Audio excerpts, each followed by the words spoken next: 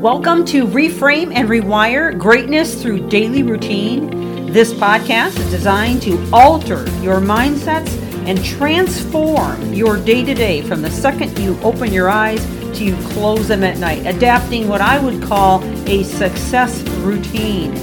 This series is liable to change your life, and it's never the big things that you do, but the littlest things you do every day that make the biggest difference. And now, on to the podcast.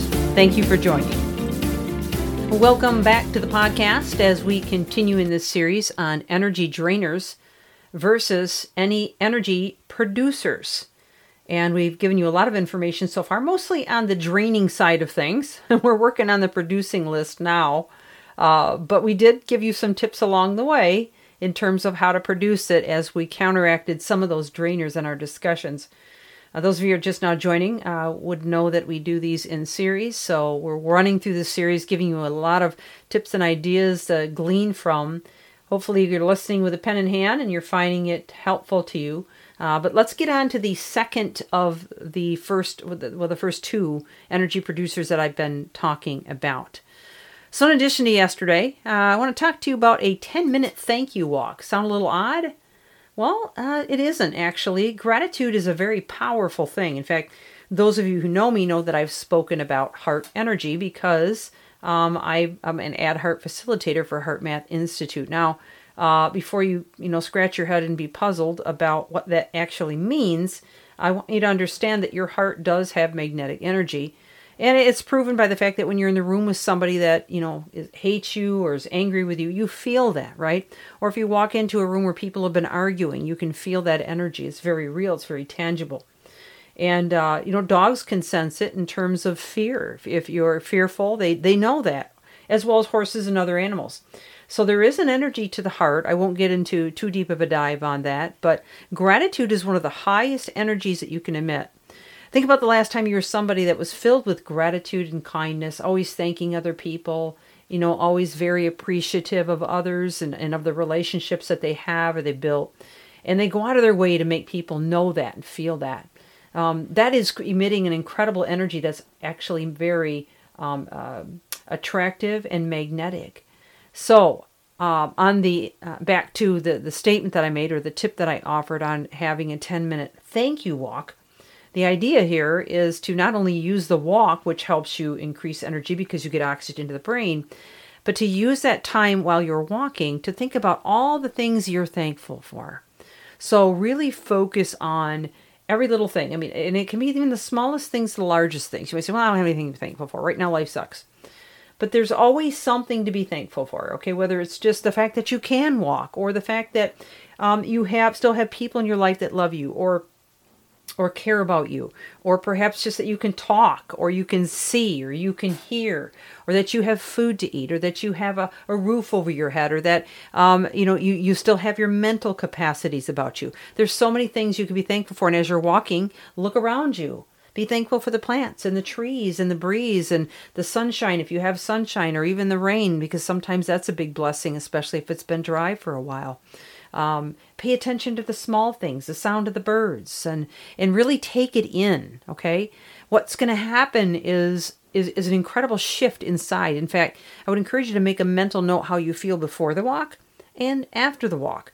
This simple technique is going to combine the power of gratefulness with the positive effects of walking, and it will literally flood your brain and help you realize that, maybe life isn't as bad as you thought, and you'll regain a new energy, a new zeal. You may even get a little hop in your step. It's going to flood your brain with those happy neurotransmitters that we've talked about so often, like serotonin, oxytocin, dopamine, and also endorphins, because when you're walking, you release endorphins. Now, endorphins are 200 times more powerful than morphine, just in terms of how powerful they can be. And they're going to give you clarity of mind. They're going to give you new energy, a higher immune system, more awareness. And you'll get back to that desk or to whatever project you were doing or whatever task you were managing. And you're going to feel like a whole new person. It's going to energize your mind, your body, your mental capacities, and even your physical muscle. So this is a powerful thing, and if you've never tried it before, I would really encourage you to add it to your list. It could make a big difference. All right, so here's something a little bit more simple, and that is cold water on your face. Now, if you got makeup on and you're out, you're female, or just maybe you do wear makeup for whatever reason, and you don't want to wash it off. I get that. I understand. But if you're ever just feeling down or lack of energy, maybe you're in a place where you can splash some water on your face, it can make a huge difference. In fact, an icy washcloth will even do better. It'll rejuvenate your facial muscles and eyes. So give it a shot, okay? Peppermint oil is another great way to rejuvenate energy. And I use peppermint oil in my office, and if I'm starting to feel a little bit lethargic, I do typically will take walks here and there. I definitely don't want to work more than 60 to 90 minutes at a time before I refresh myself in some way, shape, or form, whether that's for a couple of minutes of doing something that I've been listing here or am going to be listing to you, or whether it's, taking a 10-minute break to go for a walk.